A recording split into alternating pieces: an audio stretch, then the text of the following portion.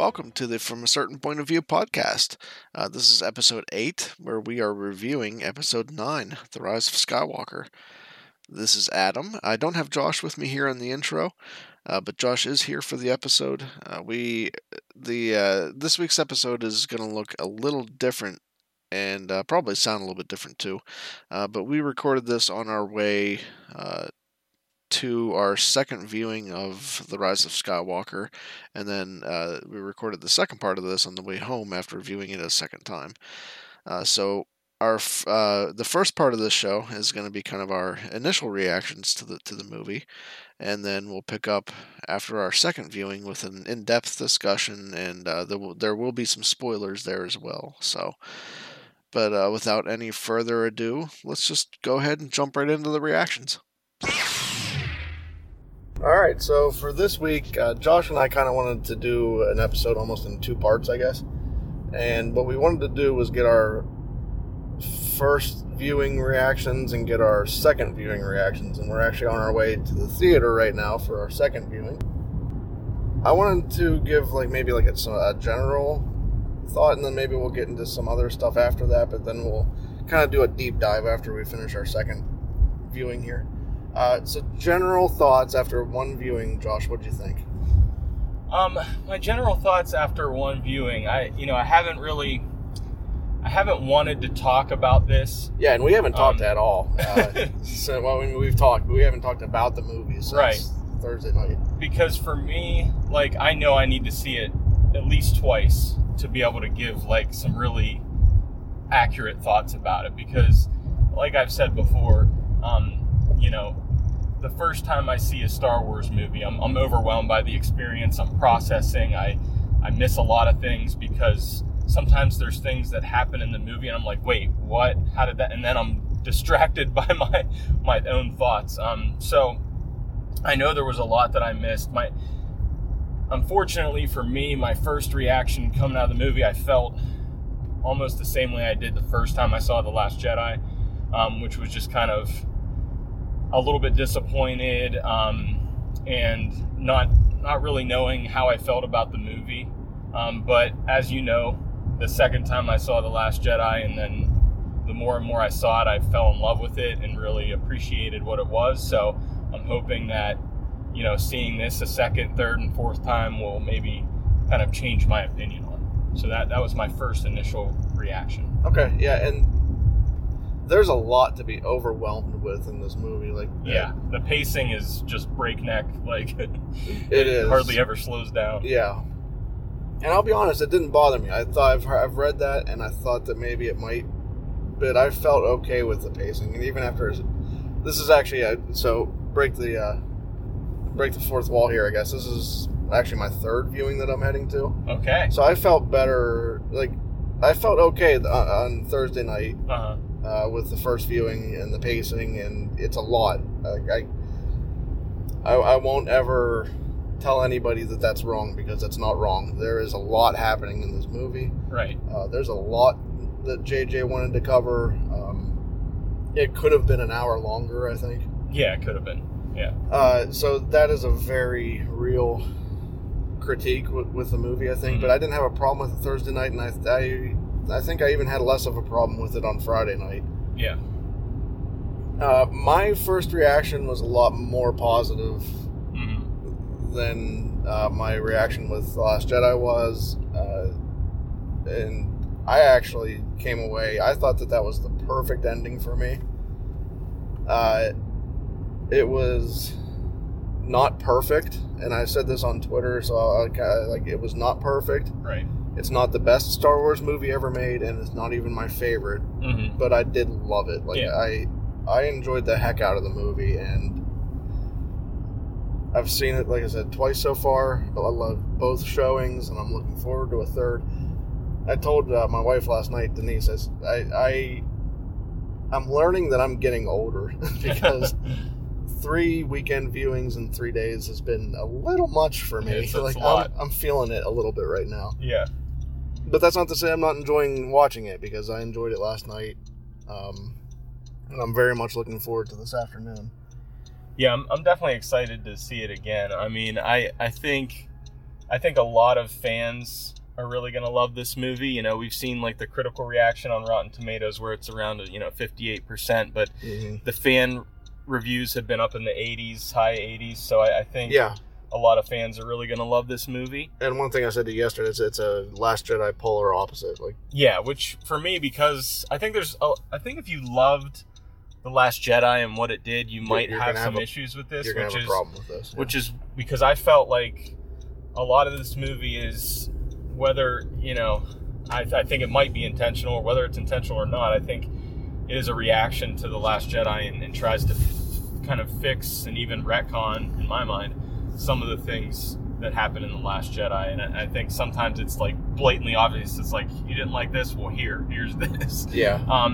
So that was some of my issue with it, where I felt like it was more of a sequel to The Force Awakens than a sequel to The Last Jedi, even though it did take some of the threads from The Last Jedi, and specifically with the Force connection between Rey and Kylo, where it took those ideas and expanded upon it. And I appreciated that about it, but just some of the similar filmography from that, cinematography type stuff with the transition shots, and I still don't love that as a whole, that connection thing. Right.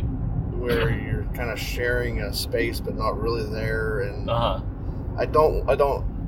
didn't love that in Last Jedi, and I still don't love it here. Yeah, there's definitely some things that happen with the Force in The Last Jedi and in this movie that I still don't know if I'm okay with, where I feel like it takes the Force a little too far, to the point where,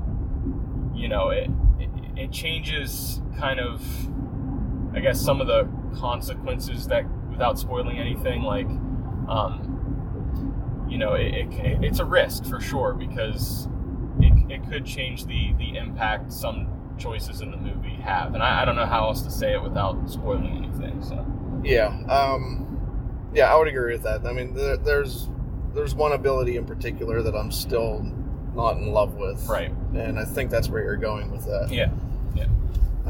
But yeah, it really takes some of the gravity out of the situations that the characters face, I think. And you almost expect it to happen, and then it does, and it's just, it takes away some of the emotional consequences of what the characters have done. Right. And I think for me, I think I look back and I kind of regret it a little bit, where I feel like I took in so much of the marketing, so much of the trailers and the TV spots, and watched all of them. And I think, unfortunately, I saw too much. I think I was able to put the pieces together, and really, I felt like I almost knew what was coming. So it became kind of predictable for me. And so I think I hurt myself by doing that. And I don't think that's going to be a mistake I make again in the future, where I think going in the second viewing, knowing, so this stuff is what happens, and maybe I can just step back and appreciate it a little bit more. I get that. And like, I watched a good bit of the marketing. I didn't watch all of it. I definitely did not watch all of it. But I think I saw a lot of the important stuff.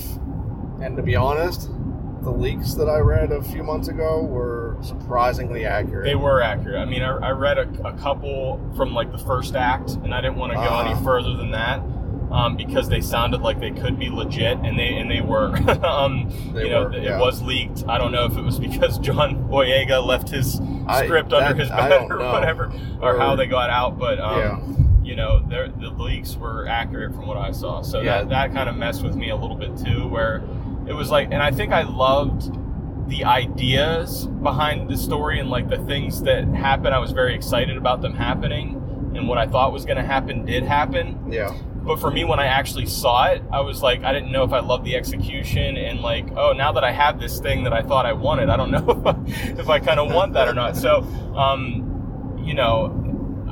the things that I wanted to happen in this movie did, but then it was almost like, it didn't really surprise me too much or shock me or anything, which is fine. And I actually ended up feeling bad for our show last week, because we talked about some of that stuff, and if I had known that stuff was actually that accurate, I never would have even brought it up on the show. Right, exactly. I didn't think that. And I mean, we presented it as theories, and right. At that point, I think they were, because there were a lot of competing theories that were equally plausible. Equally plausible, yeah. So, but I ended up actually feeling really bad about what we talked on the show last week, just because it came true. Yeah, and there were a couple ideas out there that I saw that I talked about, but at the same time there were just a few predictions that I kind of had come up with, that did end up happening, which is fine. But I just don't know how to feel about it quite yet. So, yeah. I wanted to talk about fan service a little bit. Yeah. Because that came up a little bit in some media and things. And maybe you remember the quote better. Ryan Johnson discussed fan service a bit. Yes. Do you remember that quote from him better than I do? Because it's along the lines of it is a mistake to cater to the fans when you're writing a story, because it's not going to be, and I'm paraphrasing here. It's not going to be as powerful and compelling. When you're writing a movie for the fans versus when you're writing a movie from your own inspiration. And I definitely agree with Ryan Johnson on that, and that's part of the reason I didn't like some of this movie, was because I felt like it was fan service, and a lot of it was, and I felt like it felt more like a fan film than a genuine piece of art, to me. Okay. Yeah. I actually come down on the opposite side of that. Mm-hmm. I disagreed with Ryan Johnson on that pretty heavily, and for me, from my point of view, when I go into a movie like that, when I put down my money, I expect to see some of those things. Yeah. And that's where I came away disappointed with Last Jedi, still disappointed with Last Jedi, and feeling very opposite about this movie. Right. Yeah, I think... go ahead. I think it comes down to, like, what type of fan are you? What type of movie do you want to see? Do you want to see something that challenges you and that surprises you and makes you think about things in a different way and consider other possibilities? Or, do you kind of want to be given what you want to see? Yeah. And I think a movie that can strike a balance between those two things can be the best kind, because if it kind of gives you some of what you wanted to see, but also surprises you and kind of makes you think about things on a deeper level in a different way, that's the kind of movie I want to see. I want to see something that challenges me and surprises me a little bit, but also gives me a few of those things that I kind of wanted to see. I think this movie, in a weird way, even though I definitely agree there's a lot of fan service within it, it kind of gave me both of those things, because, and I'll use the one thing in particular, and without giving it away just yet, I did not want that main surprise with, let's just say Rey. Yeah. I didn't want that at the beginning. Yeah, I didn't either. And I actually had gone so far as to say that if that actually had happened, I would have quit at that point, Yeah. However, seeing that play out on screen and how that all happened and how that was resolved, I came to love it. Mm-hmm. It fit for me. It fell into place. Yeah.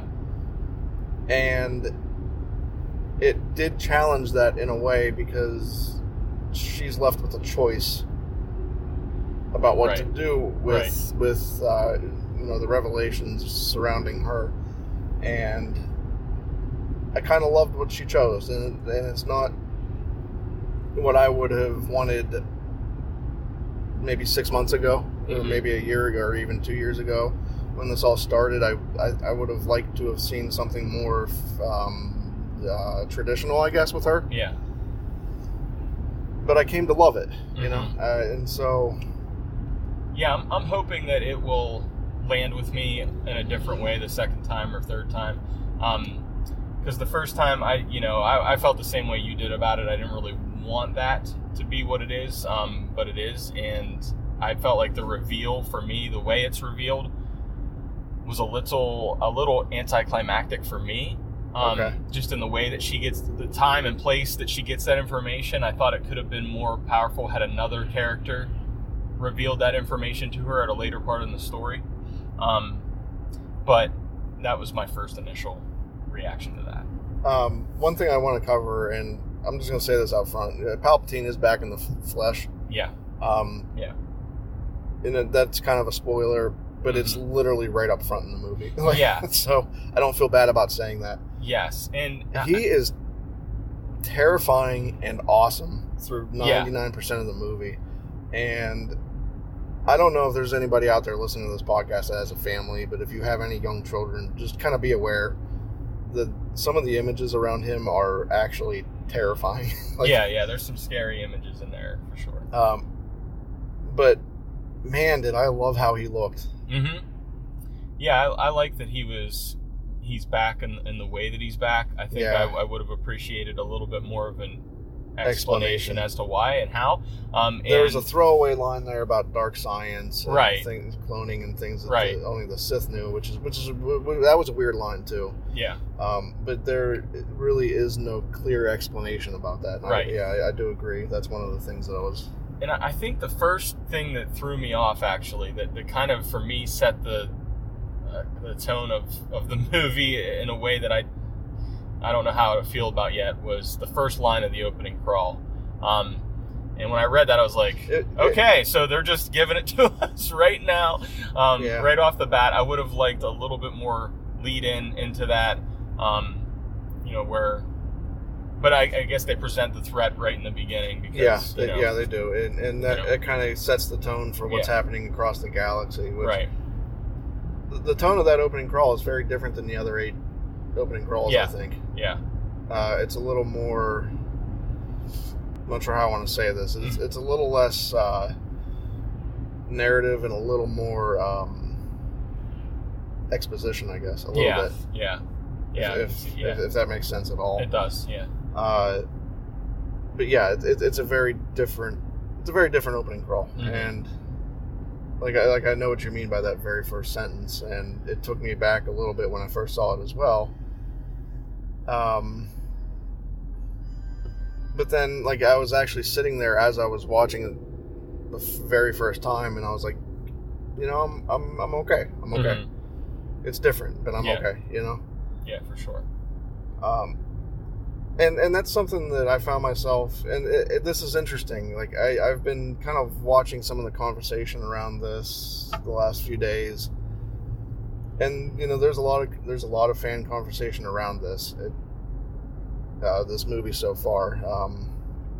We talked about the Rotten Tomatoes reviews, and so far the fan reviews are pretty positive, but there's still a lot of discussion happening around this. Right. Yeah, there's a lot of things to and it's almost talk about. Yeah, and it's almost like the tables have kind of turned a little bit here, the people that kind of got what they wanted with 8 maybe didn't get what they wanted with 9, and then vice versa. So. Yeah. Again, I think, and this isn't an overall truth across the board, but I do think that if you love The Last Jedi, you might have issues with this one, and if you didn't like The Last Jedi, then you probably will like this movie overall, I think. There are exceptions, of course, and the thing that I want to present is, even though my reaction was what it was, I didn't want to talk about how I felt, because I don't want to ruin anybody else's experience of this movie, because I think that there are a lot of people that this movie's really going to work for, and I think a lot of people are going to love this movie. For me, I just didn't have that positive reaction, at least at first. But it was tough being a fan who loved The Last Jedi for the past couple of years, just because of all the negativity surrounding it, and I don't want to be that negative voice bringing down anybody else's experience. So that's why I was very hesitant to talk about my opinions on it.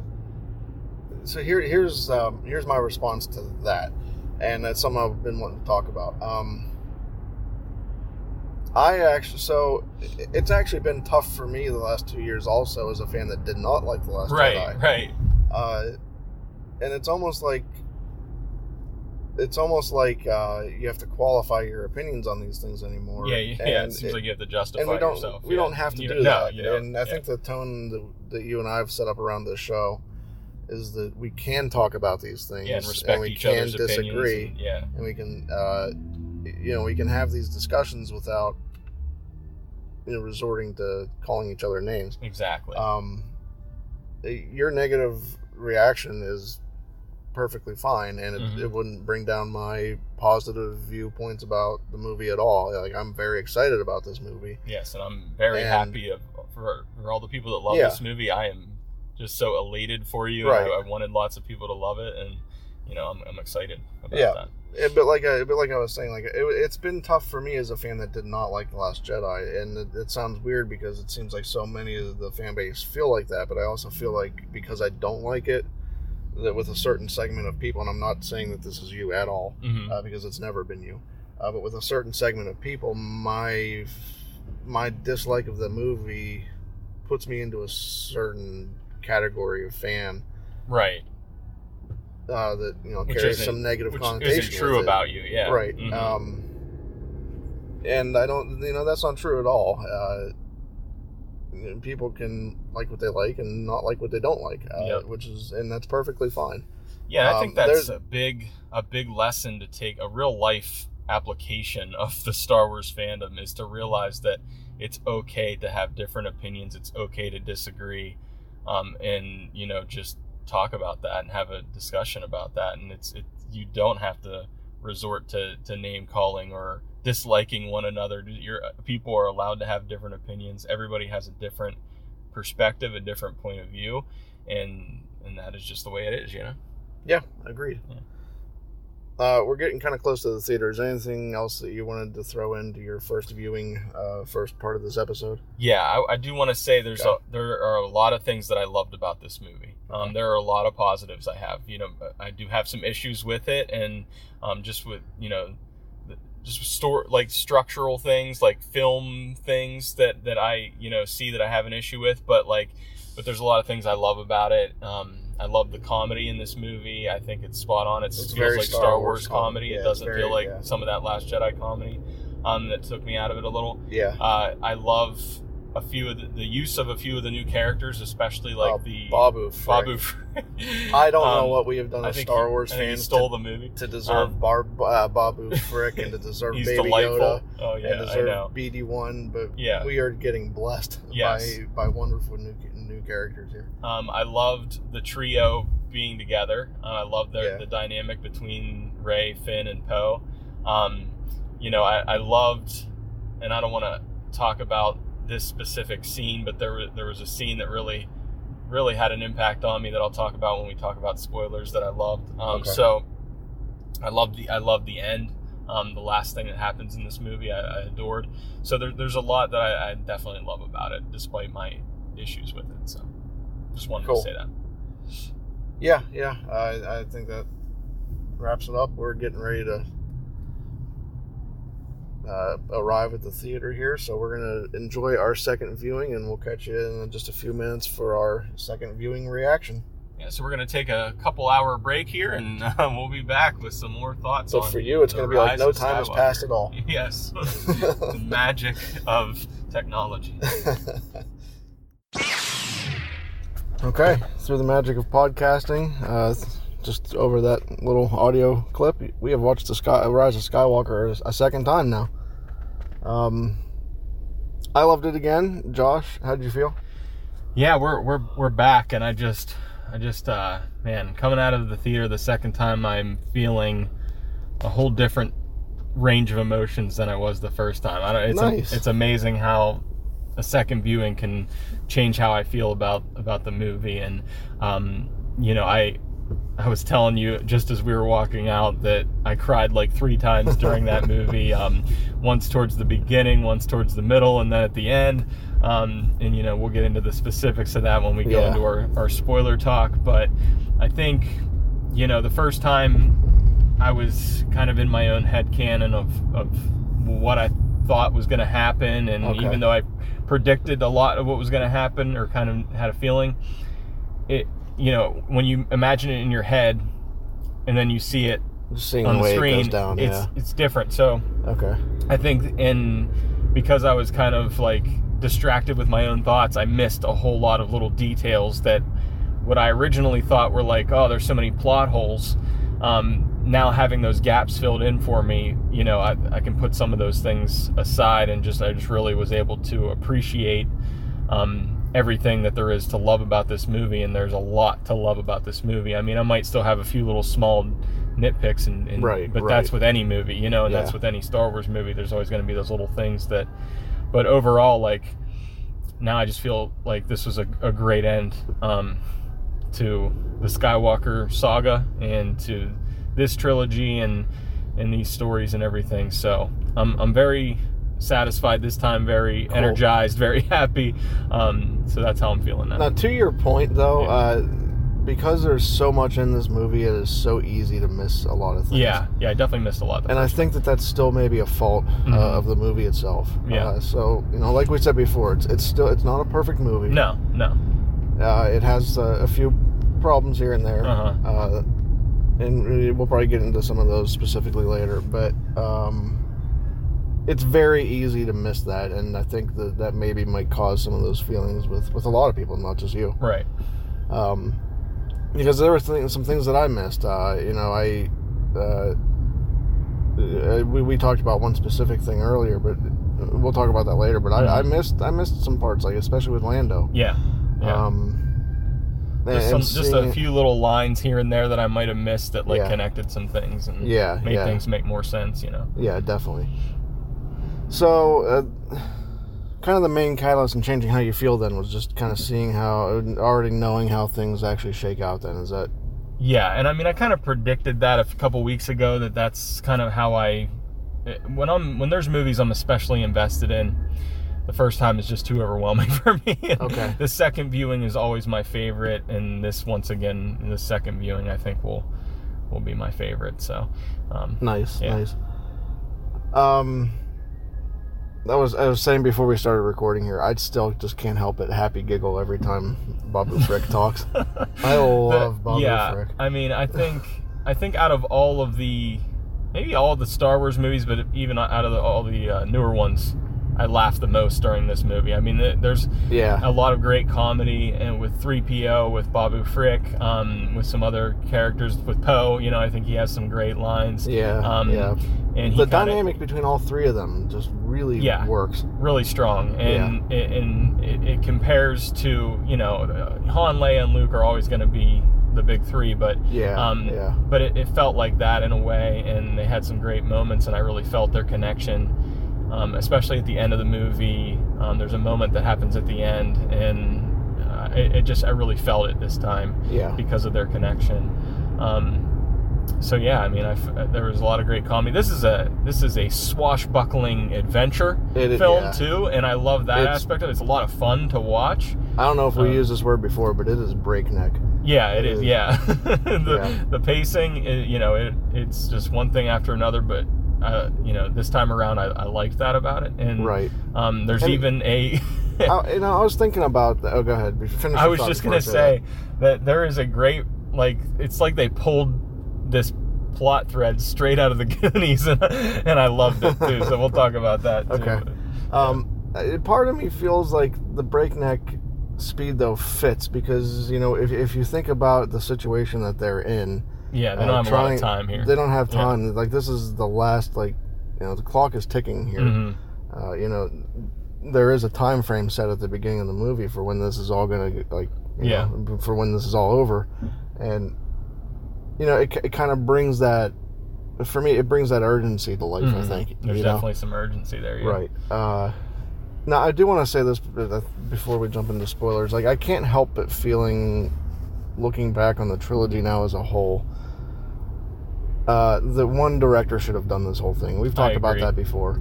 Yeah, and I don't want to say JJ, and I don't want to say Ron, because I don't want to make it sound like anybody did anything wrong. No. But they have different styles, obviously, but it was a misstep from the beginning to want to pass it off, and I like it. I think what happened here, Adam, in my opinion, is that Disney is a big company, and they are a company that likes to make money, and they wanted to push these movies out and get them out every other year, and I think they rushed things a little bit. And even though the end product I think is great and I appreciate it and love it, I think if they had taken the time to write treatments for all three it even had a consistent writer for all three, and then That had would've different probably directors, helped maybe, too, you yeah.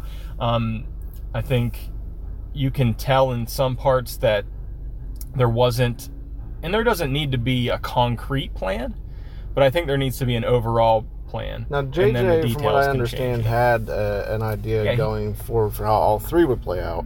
Right, but then, of course, with what Ryan did, he had to make adjustments in this one to fit what Ryan did and to fit what he wanted to do originally. Still, right, so you can feel a little bit of that, you know, where we just jump right into, like we said in the beginning of the podcast here, that we just jump right into the Emperor being the threat. And he's like, okay, and you just have to kind of accept that and go forward. Now, that being said, I don't think that anything in here actually ruins The Last Jedi. There's a lot being made about it being an apology, and I don't think that that's always true. Like, it definitely walks back a few things. Yeah.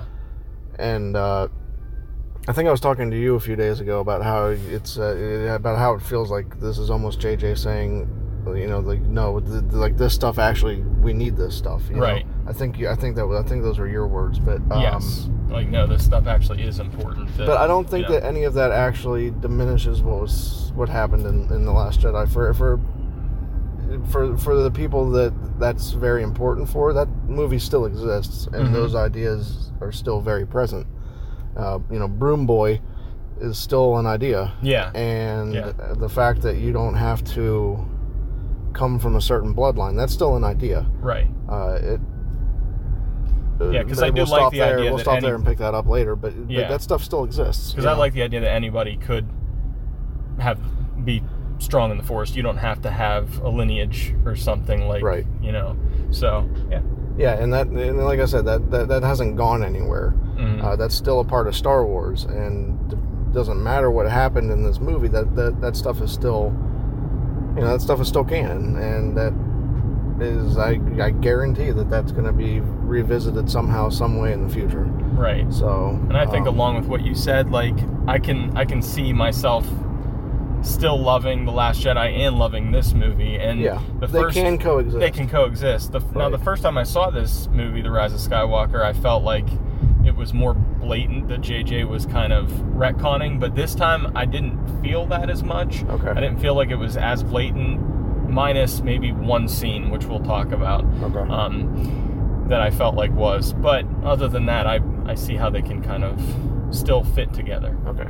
Well, we are really dancing around some stuff here. So at this point, I'm going to give everyone like maybe 5 seconds to hit the pause button. And if you have not seen The Rise of Skywalker yet, you know, this is the time to maybe pause the show and come back later. Go see it twice. Yeah. Don't just see it once and think you got it all. Right. There's a lot. So yeah, we're going to give you about 5 seconds here, and then we'll pick back up. And this is going to be spoilers from here on out. So here's your spoiler warning. 3, 2, 1. Rey's a Palpatine, man. Yeah, we're diving right into it. Let's start from the top, though. Okay. Yes. So the first line in the opening crawl. The dead speak. Okay, so I'm not gonna lie, I'm not a fan of that. Okay, that's fair. I think it was pretty, kind of corny and like, really? A little bit. Yeah. A little bit. So, you know, the first time I saw this movie, I did have, I'm gonna be honest, a little bit of an issue with that. Like, oh, okay, here we, and I thought there would have been a little bit more lead up to the discovery of, I still thought Kylo Ren was going to discover Palpatine in some way. I just thought it would take a little more time to get there. Yeah, but it did not. No. So I think the second time seeing it, once I accepted that, okay. And the first time I saw it, I was like, I wish there would have been more explanation as to how Palpatine survived, and how he's back, and we don't really get that. He's almost still a corpse. Yeah, I mean, his eyes are... He still seems to be clinging to life. His eyes are glassed over, and he looks like he's still dead. Right. And I don't know if that's really a thing or not, but I mean, it maybe, I don't know if he's like reanimating himself. And right. I mean, obviously, because he had mentioned his, and this is getting a little bit later, but he mentions how his spirit will pass into different things. Yes. And that's an idea that's been around for a while about Sith can inhabit things like that after they pass. Objects, or maybe even people. Maybe he's inhabiting his corpse, Right. and his spirit would pass that way. I don't know. Now, it seems like he's connected to something that is keeping he's him moving or keeping him alive, maybe. Keeping him alive or helping him move. Yeah. So he doesn't seem to have full control of his body yet. Now, one thing I'm going to say is JJ said one of his favorite scenes from the prequels is in Revenge of the Sith when Palpatine tells Anakin the dark side is a pathway to many abilities some consider to be unnatural, and he literally says that same exact line, which was a cool reference. And so obviously I think it's more than a reference. I think that's there for a reason. Yes, he has from Plagueis or something figured out this ability to stay alive. Which I kind of want to mention this right now, but going back to Rey being a Palpatine, Rey's father was Palpatine's son. Okay. And doing some math on that, so so first of all, let's say this. So doing some math on that, it seems like that son would have been born, and you kind of have to guess on the father's age in the flashback scene. Right. But I'm kind of guessing around like the 30 to 35. Yeah, he's probably in his 30s. Range. Yeah. He looks kind of that age. That would probably put his birth, the son's birth, within the time of the Empire. Right. Which I was kind of wondering about that, if his birth would have happened while Palpatine was still Chancellor, Senator, whatever. But it very much looks like, judging on the son's age in the flashback scene, with how old Rey is, with how old that she is now, saving you all the numbers, that would probably fall within the time of the Empire. Yeah, and I'm thinking that it would be really cool, and I don't know if we're going to get this. Maybe we'll if you're going to say what I was going to say. And maybe we'll get in a book or a comic or something like that. But how cool would a Palpatine series be on Disney Plus and getting some of those answers, Yeah.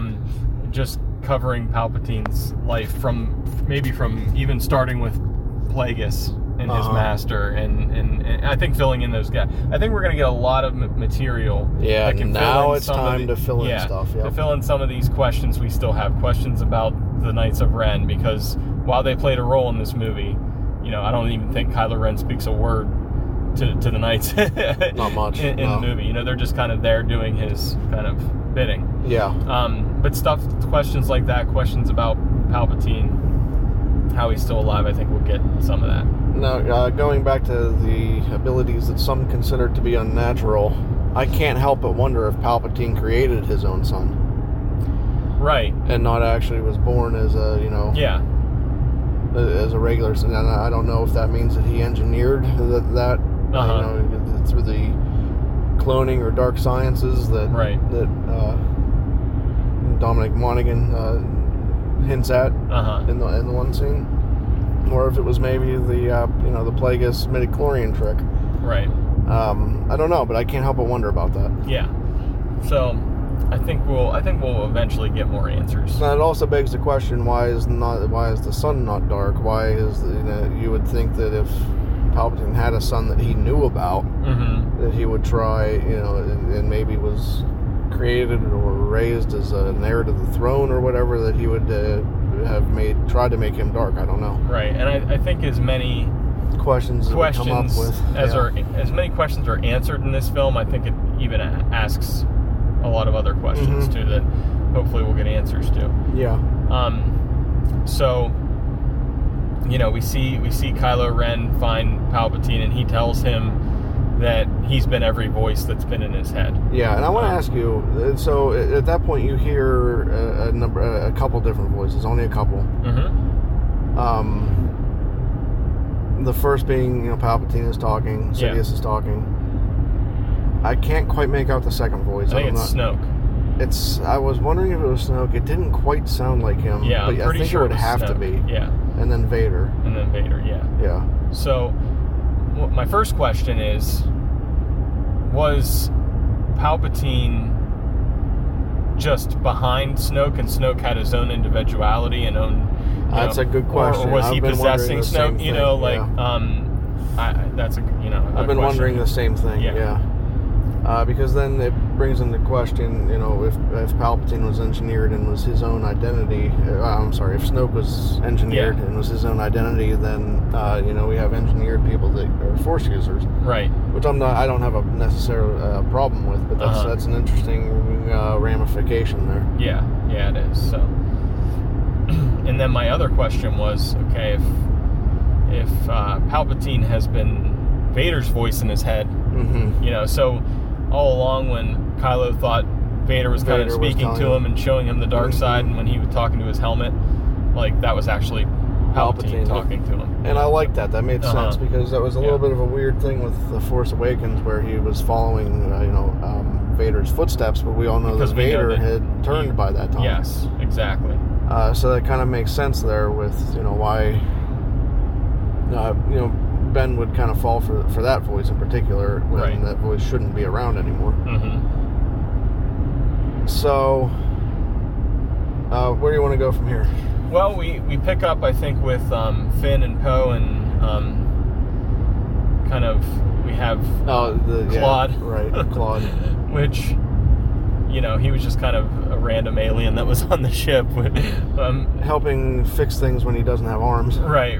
So that was interesting. But we, they're on this mission to get some kind of information. Yeah. And so I liked this scene. I thought it was pretty cool. I enjoyed, just the action with the Falcon and everything like that. Action, good comedy. Yeah. And, we get some information that there's a spy within the First Order. Yeah. Anything more you want to say about that kind of part there? No, I don't think so. That kind of brings them back, and this is the first time that we reunite our three characters at the Resistance base. Yeah, so we have Rey, who's training, and we find out that Leia is training her. Yeah. Which was really cool. Yeah. And now, so I guess my next question is, while Rey's training, which I love this scene, by the way, especially the second time, and I just thought it was really cool, the stuff that she was doing. The remote. Yeah. Was Kylo Ren? Was he controlling the remote and trying to attack her with it? Yeah. Okay. I thought that was what was happening, but it wasn't quite their normal Force connection that they have. So I was just a little bit confused by that. I believe she can sense him, and I believe that's why she trips. Yeah. And then I believe that he starts controlling the training droid. Yeah. Right. Which she then has to get crafty to crush. Uses the staff. So it's clear that, and she kind of hints to Leia that she hasn't quite mastered Luke's saber yet. Right. And she's like, I'll keep working at it, basically. Yeah. But the staff, she's pretty sure-handed with that thing. She's been using that for years. Now, I do want to ask, whose saber is she using there? Did she reconstruct Luke's? Yes. Because it was torn apart? I think it was mended. Okay. I think we see, like, in the middle of it, there's kind of a piece around it that is holding it together. Okay. Yeah. Yeah, so... Like I said, at that point we get reunited with our three, and we get some nice banter between Rey and Poe. Yeah, Rey and Poe are at odds. She's like, you're difficult. Yeah. But then Poe and Finn deliver the news that Palpatine is back, and that kind of launches us into our next mission, which is to go to Exegol, which is the hidden homeworld of the Sith. One of them, I guess. Right. Because that's not the only one that's in canon. Yes. And to do that, we have to find a Sith Wayfinder, which Luke was looking for. Right. Now, about the Sith Wayfinder, when Kylo first found the one that's on whatever the planet was he was on first, it looked like a holocron. It does look like a holocron. I'm thinking, like, what is the difference between a holocron and a Wayfinder? And there's a lot of questions I have about. Look up. Yeah. I don't know if that answer's out there yet, but that's one of the things I wanted to look up. Right. And so I just have a lot of questions about these little details that are in there, Right. And did Palpatine leave these behind so Sith followers could find him or something? Or, like, there's just some questions I have about some of those plot points. Yeah. Mm-hmm. I have some of the same questions. Right. So we ended up on the forbidden. How do they call that? The Forbidden Desert of Pisana. Yeah. During a festival that only takes place once every 42 years, which is an interesting detail. A reference to how long this Star Wars saga has gone on. Yeah. It's kind of an interesting rhyme there, I guess. That would have started, at the time that this all began, and then 42 years later we're doing that again. It's kind of a cool thing. Yeah, I like that. So this is where we meet up with Lando. Right. So if there are, and now sometimes I think in this movie you have to put aside some of those little plot conveniences that you get, like Lando just so happened to be there. Has he been there since he and Luke were there? He mentions that he and Luke were. Luke was looking for Exegol, right? And happened to be there with Lando somehow. Yeah. I'm not sure if Lando was there and they met up on the planet, or if Lando came with him. I don't know. But, right. But yeah.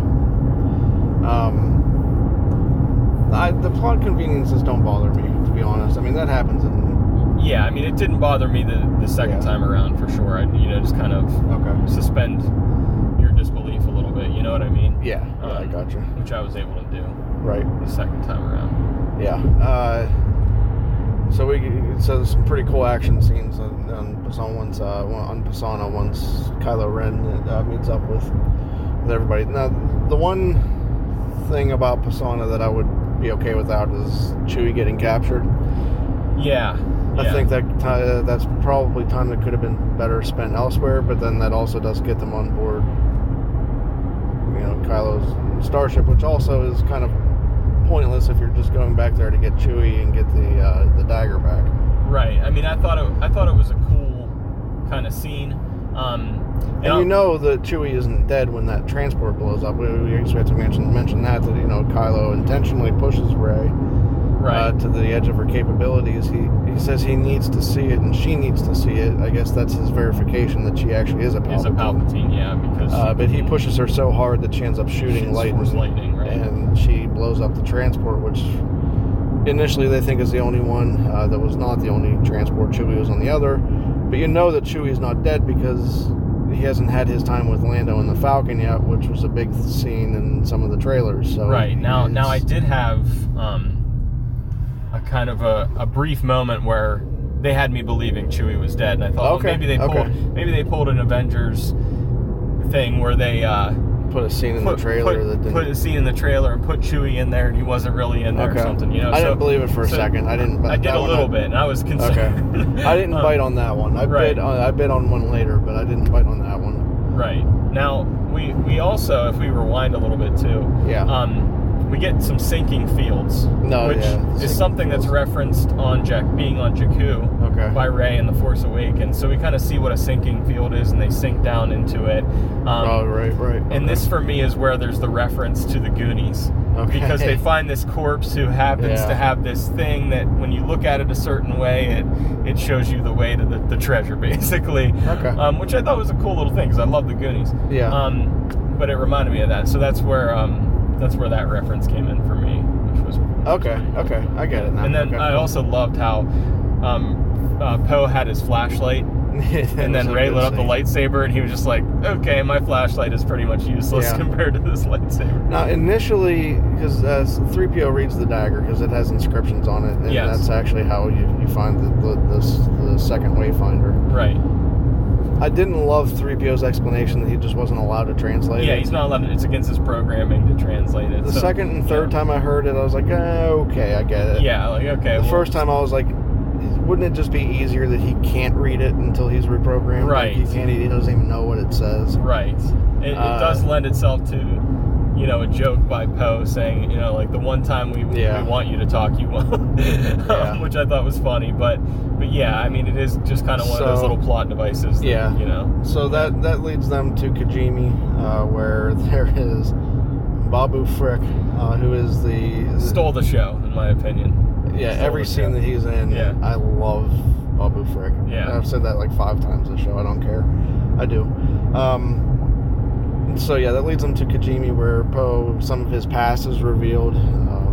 He was a spice runner. Mm-hmm. which I thought that was cool. So is that how he knows? Well, he knows some little things here and there that Finn calls kind of like shady things, like hot wiring things. And do you think he learned how to light speed jump? Probably from doing that, getting away from getting out of trouble. From, right.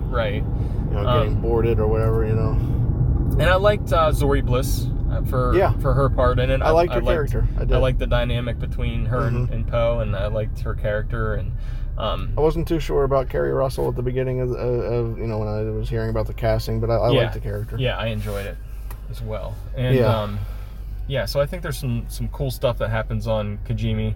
And then we get to another confrontation between Rey and Kylo Ren. Yeah, so we'll kind of skip ahead of some of this. Chewie gets rescued, obviously.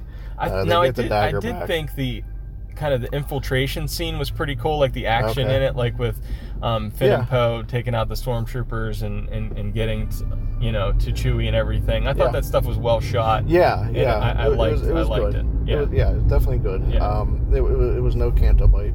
Right. No. There's nothing for me. There's nothing in this movie that's like, oh, that was like a really weak subplot like Canto Bite was. For me, there wasn't anything. There's like little that. things I could do without, but there's no 20 to 30 minute segment. Right. It just doesn't need to be there. Yeah. Exactly. So Chewie gets rescued, but then the scene between Kylo Ren and Rey, this is kind of where she starts to learn her past. Yes. And Kylo does say that he never lied to her, which is what we called. From a certain point of view. He never lied to her. Yeah. He saw part of the truth, and he tells her the rest of the truth, actually, in two different confrontations there, where he figures out that she's actually in his quarters, and that's, she gets the dagger back there.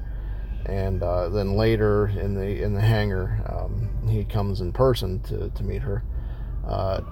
So the two things that he reveals there that come into play are that, like we said, A, she's a Palpatine, but B, they're what's called a dyad in the Force. Yeah, like what the heck is a dyad? And that's something that I didn't catch until my third time viewing, is what he actually said there.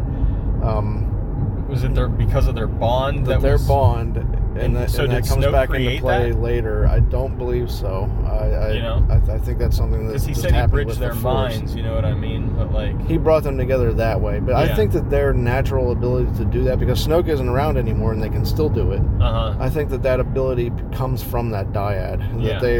And the explanation there is that they are. It's called a dyad, but they are two that have become one in some way in the Force. And I think their ability to do that, I hope, is reserved. Their ability to kind of see each other and talk to each other that way, I hope is kind of reserved for those special just for those two dyad cases type thing. Yeah, I don't think it's something that we'll normally see. Yeah. So,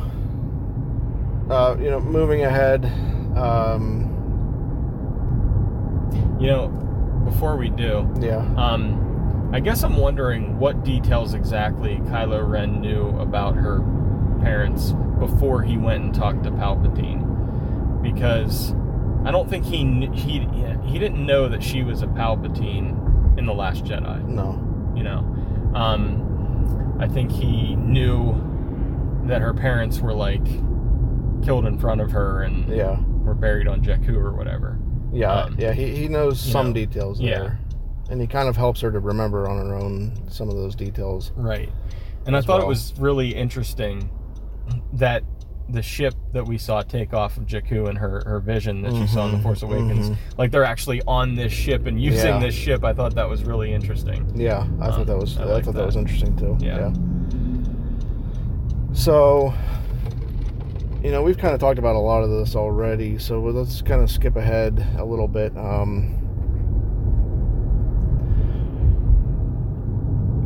Trying to figure out where we want to pick up here, but they've met a droid along the way, Dio. Dio kind of has some details about Exegol that the Resistance can use to at least kind of locate where the planet is, but not how to get it. Right. And I know we're kind of skipping over a few things here, especially on the Endor moon. But Rey she has her confrontation there. And this is on Endor, but Rey has a confrontation on the Endor moon where the Death Star remains are, which is an unnamed moon. Right.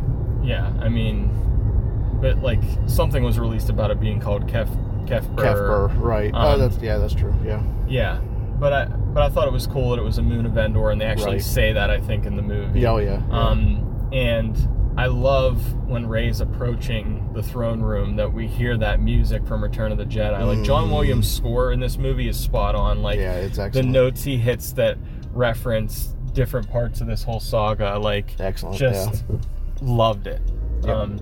So I love that whole thing. And then when she finds the Wayfinder, that's when she has that vision of Dark Rey.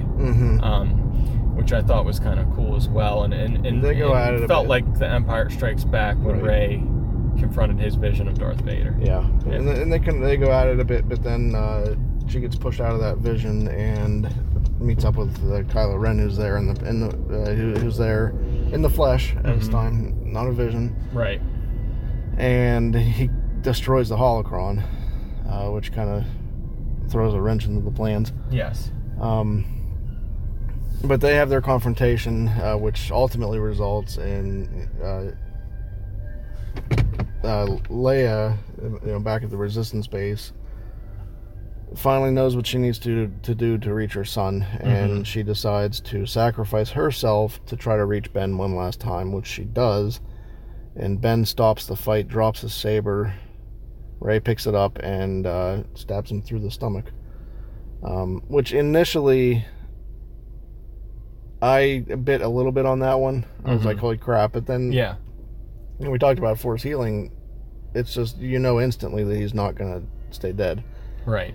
So he doesn't, and I have a little problem with that. Yeah, this is where the Force healing ability can become problematic. If it's used, obviously, too frequently, then it takes away the consequences of characters being in peril or being in danger, and just because you want to feel like these characters that you really care about aren't safe necessarily. Something could happen to them, and that's a powerful device in any storytelling.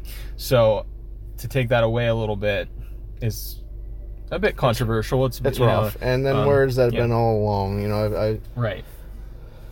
I was talking to someone else, actually Nathan, that we were talking to on the show last week, and we kind of arrived at where has this been all along, and how does Rey know this? Right. She could have, and I think the best explanation right now has to be that maybe she learned that from the Jedi texts that she has, and those are that's maybe not an ability that's taught by the Jedi, because it teaches to hang on to things that you don't want to lose. Yeah, I think it almost had to be in the text somewhere, of her learning that ability, and but that ability comes into play in big ways in this film, not only at that point, but also at the end. Later at the end. But I think it does lead to one of the most emotional parts of the movie when Leia does what she does to reach out to Ben, and it's not just Leia that has to bring him back, and then Han. And Han is not a ghost; he's what's called a memory in this. Yeah, he's a memory, which is interesting. I think that's the Force maybe using that memory to give Kylo his own vision.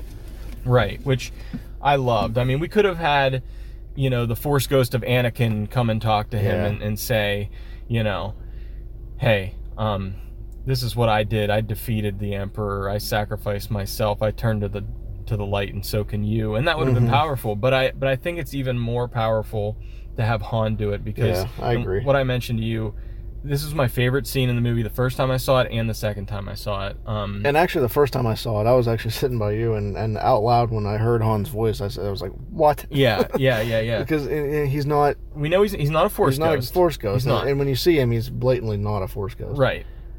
But I love... So immediately I was okay with it at that point. Yes. But you don't see him at first. You just hear him, and he says, "Hey, kid." Yeah. And the voice. I knew the voice. And it just... For a second, I was like, no. Yeah, but they didn't do it. They didn't make him a Force ghost, which was great. Because I think they realized that the fans would not go for that.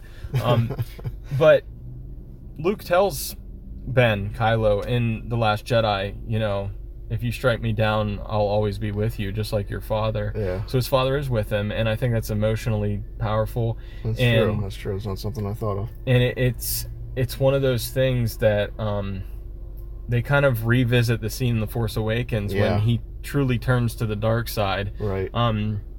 When he kills his father to fight the light. He thinks that killing his father will turn him completely to the dark side, and he won't have that pull to the light anymore. But and it's interesting that you said truly turn to the dark side, because I think that's a cool point. And if anyone out there has not yet read the Rise of Kylo Ren, the first one, I think you should. And I don't want to say what's going on here, but I think that might actually have been his commitment, the time that he committed to the dark side. And JJ has said before that The Force Awakens not only in Rey in the light, but in Kylo Ren in the dark as well, in the events of that movie. So I love how we get a mirror of that scene in The Force Awakens on the bridge, that of course didn't have any rails on it because it's Star Wars. Yeah. And we hear the similar lines repeated from Ben saying, I know what I need to do, but I don't know if I have the strength to do it. Right. And at first, in The Force Awakens, he thought what he had to do was kill his father, and now he realizes he has to throw away the dark side, commit to the light, be Ben Solo, let Kylo Ren die, and he has the help from his father to do that, which I thought was the most beautiful moment in the movie, and that's the second time that I cried. The first time was when Rey said goodbye to Leia, because I knew that was going to be the last time. This time, watching the movie, I knew that would be the last time that she would see her, in person anyway. And so I cried then. But then this moment, too. Yeah. And the dialogue in that scene is just next level good. Yeah. Ben kind of looks at him with tears in his eyes and says, Dad. And, of course, what would Han say? Right. I know. He doesn't even have to tell him that he loves him or he's sorry or whatever he wants to say. In that moment, he doesn't have to say it. And I didn't even pick up on that the first time. I didn't. I mean, I didn't. I heard it, but it's like it didn't land. It didn't register until the second time. Yeah, and the way that John Williams turns Kylo Ren's theme into Ben Solo's theme, you can feel the dark side of his theme, and then turning into the light side of his theme, and the notes that he changes to make it flourish and make it feel like he is turned and redeemed. It's just beautiful. Yeah. So I loved it. So let's fast forward a little bit here. Are we gonna get Rey going to Octo? Rey goes to Octo, and she that's kind of her moment. Failed basically. She's failed. The Wayfinder is crushed, and she's done. She goes to Octo to end it and become a hermit, like her first master before her. Just like Luke was gonna burn the tree down, she was burning the TIE fighter and everything. She takes Ben's TIE fighter and she lands on Octo and she destroys the TIE fighter, so she can't leave. Which, I mean, she knew that the X-Wing was there. Yeah. So that's a little... Yes. Because she did see it before, right? Yeah, I think she... Well, I don't know if she sees it. We as the audience see it. I don't know if Rey sees it. It almost looks like she saw it. She may have. I'll have to go back and look. Yeah. But yeah, she destroys the TIE fighter, and she's about to destroy the lightsaber, but she's stopped by the Force Ghost of Luke. Luke catches it, which, we saw Yoda interacting with the physical environment, so we pick up on that. And JJ uses that here. And we get the line from Luke, which I feel is the most blatant, kind of saying, okay, this is a reaction to Rian Johnson's The Last Jedi, where Luke threw the lightsaber over his shoulder. Luke comes out and says, a Jedi must treat his weapon with more respect. So for me, that pulled me out of it a little bit. This is probably my... as much as I wanted to love this scene with Luke and Rey and Luke being a Force ghost, the execution of it, there's a couple things that I still have issues with, and I didn't love. But he also does say, I was wrong. I was wrong, and the lesson that he learned from it. I think that Ryan would agree with that, because at the end of Last Jedi, that Luke does realize that he. Oh, absolutely, yeah. So that's his character arc, Yeah, right. Mm-hmm. Yeah. So again, I think I mentioned to you on the ride over, just Luke looked a little too blue to me. I mean, it's just a minor. He's very nitpick. solid. He looked very, you know, he looked a little weird, and like his hair was still long and disheveled. Like I thought maybe he would look a little bit more like the clean cut, Luke we saw in his Force projection. So that's my only gripe with that.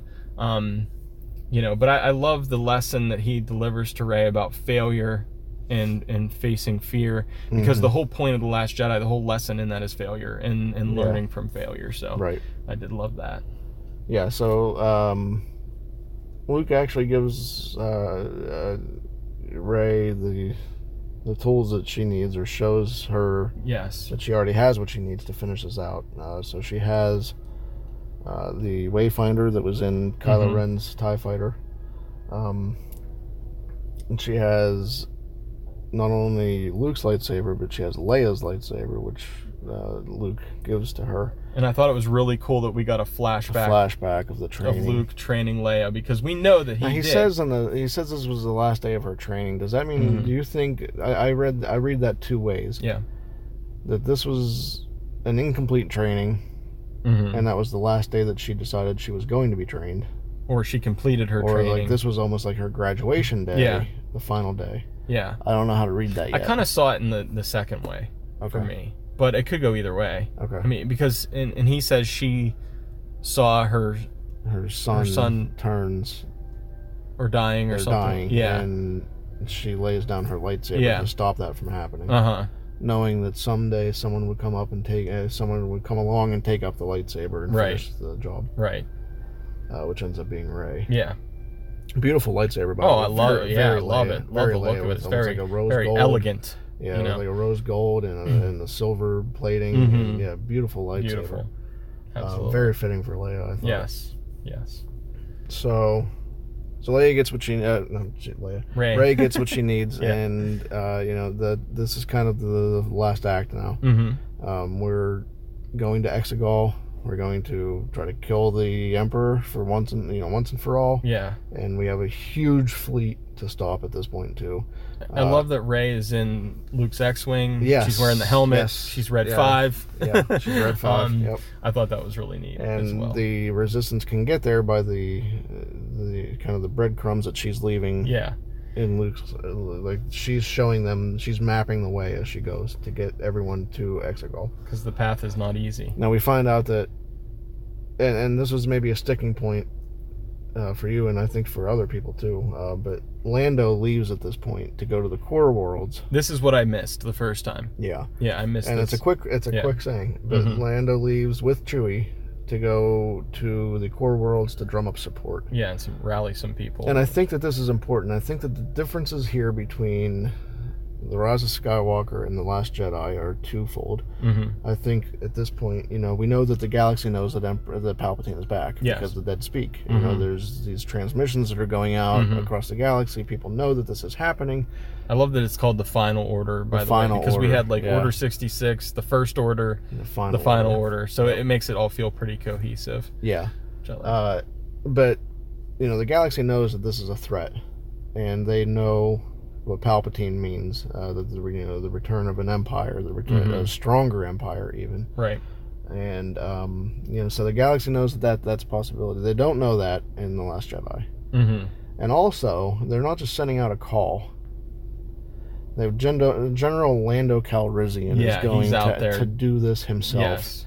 And it's not just a radio broadcast asking for help. Right. It's a general of the rebels, of the Rebel Alliance. Lando himself is going to get these people, and I think that those two things make the difference this time around. Right. Yeah. I don't think it's the same. You're right. It is a little bit different. He's there, and he's a big force in the galaxy. He's a legend as well. Yeah. But I think that's an important point to think of, because you do have those two different times in these two separate movies back to back where the same thing has to happen and you get a different outcome this time. Right. So I think that's the difference. Yes. There. Now I also loved, before Lando even goes and does this, the speech that Poe gives to the Resistance. And he has now become the general. Poe and Finn are co-generals, which I loved that. I thought that was great. I love him kind of going to Leia's bed and Yeah, you know, and being like, I don't know how to do this. And Lando comes in and he's like, we didn't either. You know, we had each other. We had to make it work and figure it out. And great stuff. Yeah, I loved it. I loved that. So now we arrive on Exegol and we have which I love the name of that planet, by the way. Yeah. It's very cool sounding. Yeah. Very Sith sounding. And we have Rey confronting Palpatine. Yes. Mm-hmm. In a very Return of the Jedi scene. You know, this is very reminiscent of Return of the Jedi, and you know, it can be another positive or negative. Right. Yeah. I would rather it not be so mirrored. But, that's one issue I had with it because it's very Rey is seeing the fleet getting decimated. Yeah.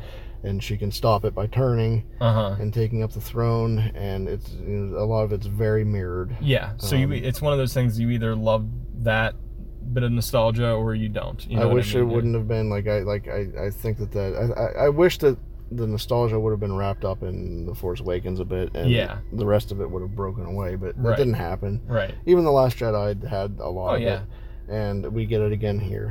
It's very heavily the throne room scene, and six just a little, for sure, kind of spun on its head a bit. For sure. So, a light side Ben Solo is here as well. He shows up to aid Rey. And he kind of gets caught up with the Knights and dispatches them. Yeah, I had a feeling rather easily. I had a feeling he would end up taking them out in some way. I thought it would be a little earlier. I thought Palpatine was going to order Kylo to take out like the First Order and the Knights of Ren and Ren, like all of them. But he kind of was fusing the First Order with the Empire and it becoming all part of the Empire. Right. So it happened a little different than I thought, which is cool. But I loved just the choreography of that fight with Ben and his style as a light side user. Was kind of cool. It's intense. I liked that. So, and then we have like the Rey giving him the lightsaber through their force connection. Through their connection behind the back trick type thing. And Ben almost gives like a ta-da bow before everything kicks off, which I love that. That's kind of a little bit of a humor thing that I thought was pretty cool to see with him. That felt so much like a Keanu Reeves type of move that he would do in like the Matrix or John Wick or something like. But I loved kind it. Kind of a head bow. I enjoyed that. I thought that was pretty fun. Yeah, that was cool. But Ben dispatches the Knights of Ren, and Rey is kind of doing the same thing with, I guess, we call those Imperial Guards. Or again, I don't know what they would be called at this point, but they're very similar. And it was like one lingering question. Or Sith Guards, I don't know if we can call them that. Who are all these followers? Like, what were all those followers that were chanting and stuff? Like, what were those things? Who were? I don't know what they are. If they're followers, or maybe even that was kind of a mystery to me. Kind of embodiments of those Sith of the past. Are they clones? Are they? You know, what are they? Yeah. So I don't know if we'll ever get that answer or not, but basically they're minions of, and followers of the Emperor. Things don't go well for anybody here. No. They have to modify their ground attack plans as far as Finn and Pogo, and Rey and Ben are not having a good time. Right. I do want to say if there's one weak part of this third act for me, it was like the sort of, I guess it's not really a ground battle, but like the battle aspect of it for me, where I felt like it was a little too easy almost for them to take things out and do what they needed to do, and it was just kind of like, okay, we need to take out this tower. The communications tower went down pretty easy. I can agree with that. Right, where it was just one of those things where you just have to kind of just take it or leave it. But sure. But the confrontation and the stuff that happened with Rey and the Emperor and Ben, I thought that stuff was all the more interesting aspect. So that dyad comes back. Palpatine kind of accidentally figures out that they are a dyad in the Force, and he says it's not something that's been seen in generations. And he's surprised by that. So that's why I don't think that maybe necessarily Snoke caused that. Yeah, because he didn't know about it. He didn't know about that. He's surprised that that's happening, but he uses that. And this is a weird explanation. This is where it gets a little wacky for me. This is a weird explanation, but he uses that bond, the life force created by that bond, and the best way I can think of describing that is in The Last Jedi, how you get those training scenes about the forces, the stuff that's in between all things. Yeah. the bond that's between those two characters is apparently so strong that it's creating some type of force, some type of power within itself. Yeah. And that's what the Emperor can use to feed on to bring himself back in his full flesh and blood form. Right. So the power of the two, he says, restores the power of the one. So I guess my question about that is, does it take There's a lot of questions about that. Does it take away their bond? I don't understand. Does it take away? It didn't kill them. No. It didn't. They can still use the force. I don't think that he's feeding off of them. It's that bond. It's the bond. I think that hurts them somehow or weakens them somehow, because it does weaken them. It weakens them, yeah. So it was just one of those things that was a little more out there for me that I kind of have to wrap my mind around, you know. And I think that that's something that probably has to be explained on more heavily in other meetings. Some other material. Yeah. That's a very interesting thing. That the whole dyad thing was. Yeah, it was. That's a very deep concept. It is. To talk about in basically 2 sentences. Yeah. Yeah, there's a lot of questions that it raises, for sure.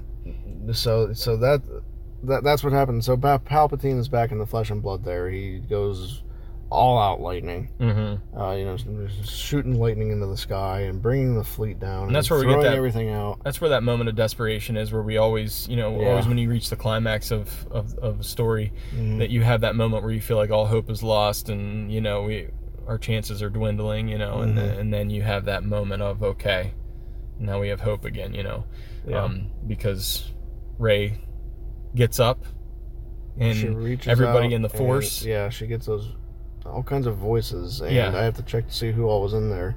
So we heard Obi-Wan. We heard Obi-Wan, Mace Windu, Anakin, Ahsoka, maybe Kanan. Freddie Prinze Jr. did have a cameo there, so I'm coming out blank on the character that he voices, but he was in that. Yeah, Kanan, I think it is. Isn't it? So that is Kanan? Yeah, Kanan. Okay. Yeah. All right, so that was Kanan. Yeah, from Rebels, yeah. I don't know I don't know if we hear Ezra or anything like that or not. I didn't hear Ezra. Catch Ezra, but basically they're all saying rise. There's the Force Yoda. We didn't mention Yoda, I don't think. So I think it comes into like the rise of Skywalker having dual meanings. Just kind of like the Last Jedi did, where Luke was the Last Jedi, but Rey was also the Last Jedi. And the rise of Skywalker, I mean, we have Ben Solo rising as a Skywalker again, and Kylo Ren being destroyed, and then we have Rey also rising as a Skywalker and taking on the Skywalker name. So yeah, and to kind of wrap that all up, Rey and Ben do not strike down the Emperor. His own power takes him away. Yes, so she kind of deflected his lightning with the lightsabers in it, and that's kind of how we escape the spirit not moving into her, is that she didn't actually strike him down. Right. The Emperor's own power was used against him, turned back on him, just like it was in 3. It reminded me of like how Voldemort's destroyed, kind of in a way as well. That type of thing. Yeah. So, but in that whole thing, Rey, the strength that it takes to do that, kind of finishes off an already weakened Rey. Yeah. And she does fall over, and she dies. Wikipedia actually gives her death date. It was that date on Exegol, and then it says later resuscitated. Yeah. But Ben, who was pushed down a pit by the Emperor, did not die. We know that you are safe if you fall down a big pit. Yeah. You're coming back, whether you're Darth Maul, there's no death at the bottom of that pit. There must be cushy. Like jumping off a cliff and frozen in the snow, just like landing on a marshmallow. So there's definitely moments in here where you got to suspend your disbelief and just kind of take those leaps that you're required to take as an audience member. And the first time I had issues with some of those leaps and details and questions, but this time I kind of suspended that and was able to enjoy it more and things that happen. So Ben does climb back out of the pit, and he does use the healing that he, I guess, learned from Rey. Now my question is, though, how? Did he heal her, or did he give her his? And I guess it's similar. Well, Rey says when she does that she's actually passing some of her life force onto that. So he character. passed. So, I mean, he's already his weak entire at that point. life force to her, or what he had left at that point. Yeah. And he probably doesn't have much left at that point because he's so weak, and he's almost dead anyway. Mm-hmm. So whatever he has left, he gives to her, and that brings her back. But that also ends him. Yes. And he does fade away instantly into the Force. Mm-hmm. Now, I thought for a moment, I was like, man, I'd kind of be okay with Rey providing this sacrifice and Ben living. That was one time I did bite. I thought that maybe Rey wouldn't make it out. Right. But then I thought to myself the second time I saw it, well, even though I'd kind of want this, like, even though Ben is redeemed in a way for us, for the galaxy, he probably wouldn't be accepted. And so his sacrifice and Rey being that person to carry on the light and the Jedi is fitting. Right. So that does it. Really, the Emperor is dead. That allows the fleet to kind of finish off all the destroyers. There's other shots, kind of a very echoed shot from 6 where you see across the galaxy things are falling, which I thought was cool. We got to see Coruscant and Endor, Coruscant and Endor, where we get to see a brief shot of Wicket and another Ewok there, and stuff like that, which I thought was cool. It's a nice way to end it. And we get our, again, very 6 celebratory scenes at the end. And it was in the moment where we see Finn and Poe and Rey that was the moment that, like I mentioned earlier, where because of their interactions in this movie and their connection, I really felt that embrace at the end, and it was powerful for me, and it was another moment where I was fighting back tears there. So. And then we get our payoff. Yeah. After this, Rey goes back to. When we first saw it, I leaned over to you at this point and I said, "Okay, now wait a second. Which planet with Jawas is this? Which planet with Jawas is this one?" The Mandalorian. But it was Tatooine. And I was so glad we went back to Tatooine at the Skywalker farm. Yeah, and was I emotional. I mentioned to you, not on the podcast, that I thought that she was going here to set up a temple, which I thought would have been awesome. That would have been cool. On those same grounds. She's setting one up, but maybe not there. Yeah, but she did not. I love how she slid down the sand, very reminiscent to 7. That all came full circle, and I love that. And she very respectfully kind of ties up Luke's and Leia's sabers and buries them. Yes, thus ending the Skywalker saga, and but not really. And because here's our payoff. Yeah, the payoff. She gets great. Up and there's a random old lady.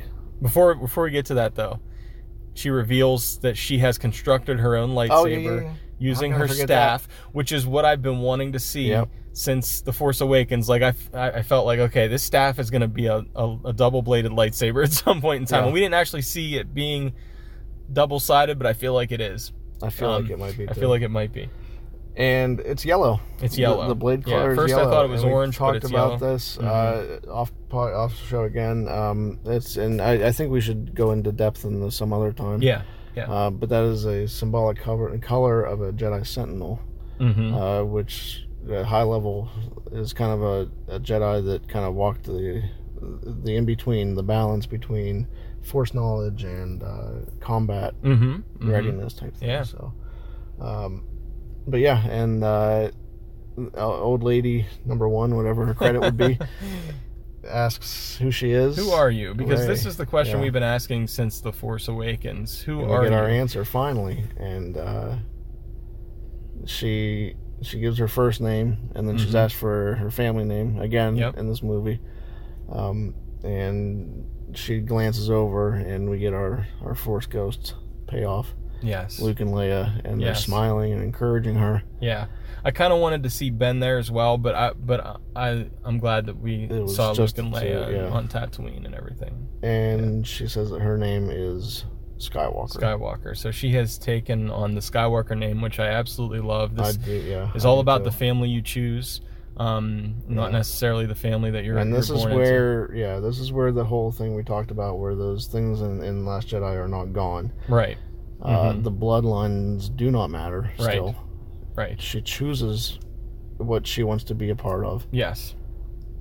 She has found her place in the story. That payoff is still there, for me anyway, and in a way that I can totally get behind. Yeah, absolutely. So. I loved it, and we, of course, once again, see the setting suns on Tatooine, which brings everything full circle. Full circle. Yeah. So I don't think it could have ended in a better way for me. Yeah, so, perfect ending for me. Yeah. So the second time, I found so much more that I loved about this film, and it left me feeling very satisfied with the Skywalker saga as a whole and this trilogy. I think this trilogy is all about, identity. Who are we? We're in the shadows of these legends, and how do we step up and fill those shoes? How do we live up to those legends? And I think that's what this kind of trilogy was all about, and carrying that baton, the baton being passed. And I really want to see these characters again. I want to see that yellow lightsaber in action. I want to see Rey training Finn or training other Jedi. Like, I don't know if we'll ever get that. Maybe we will, maybe we won't. But at this point, I would like to see it. So that's how I'm feeling right now. Agreed. Yeah. We're going to be back with you guys soon and talking more about what we got right, what we got wrong, in our predictions. I'm sure we'll revisit The Rise of Skywalker quite a bit in the future. But until next time, remember, the Force will be with you. Always.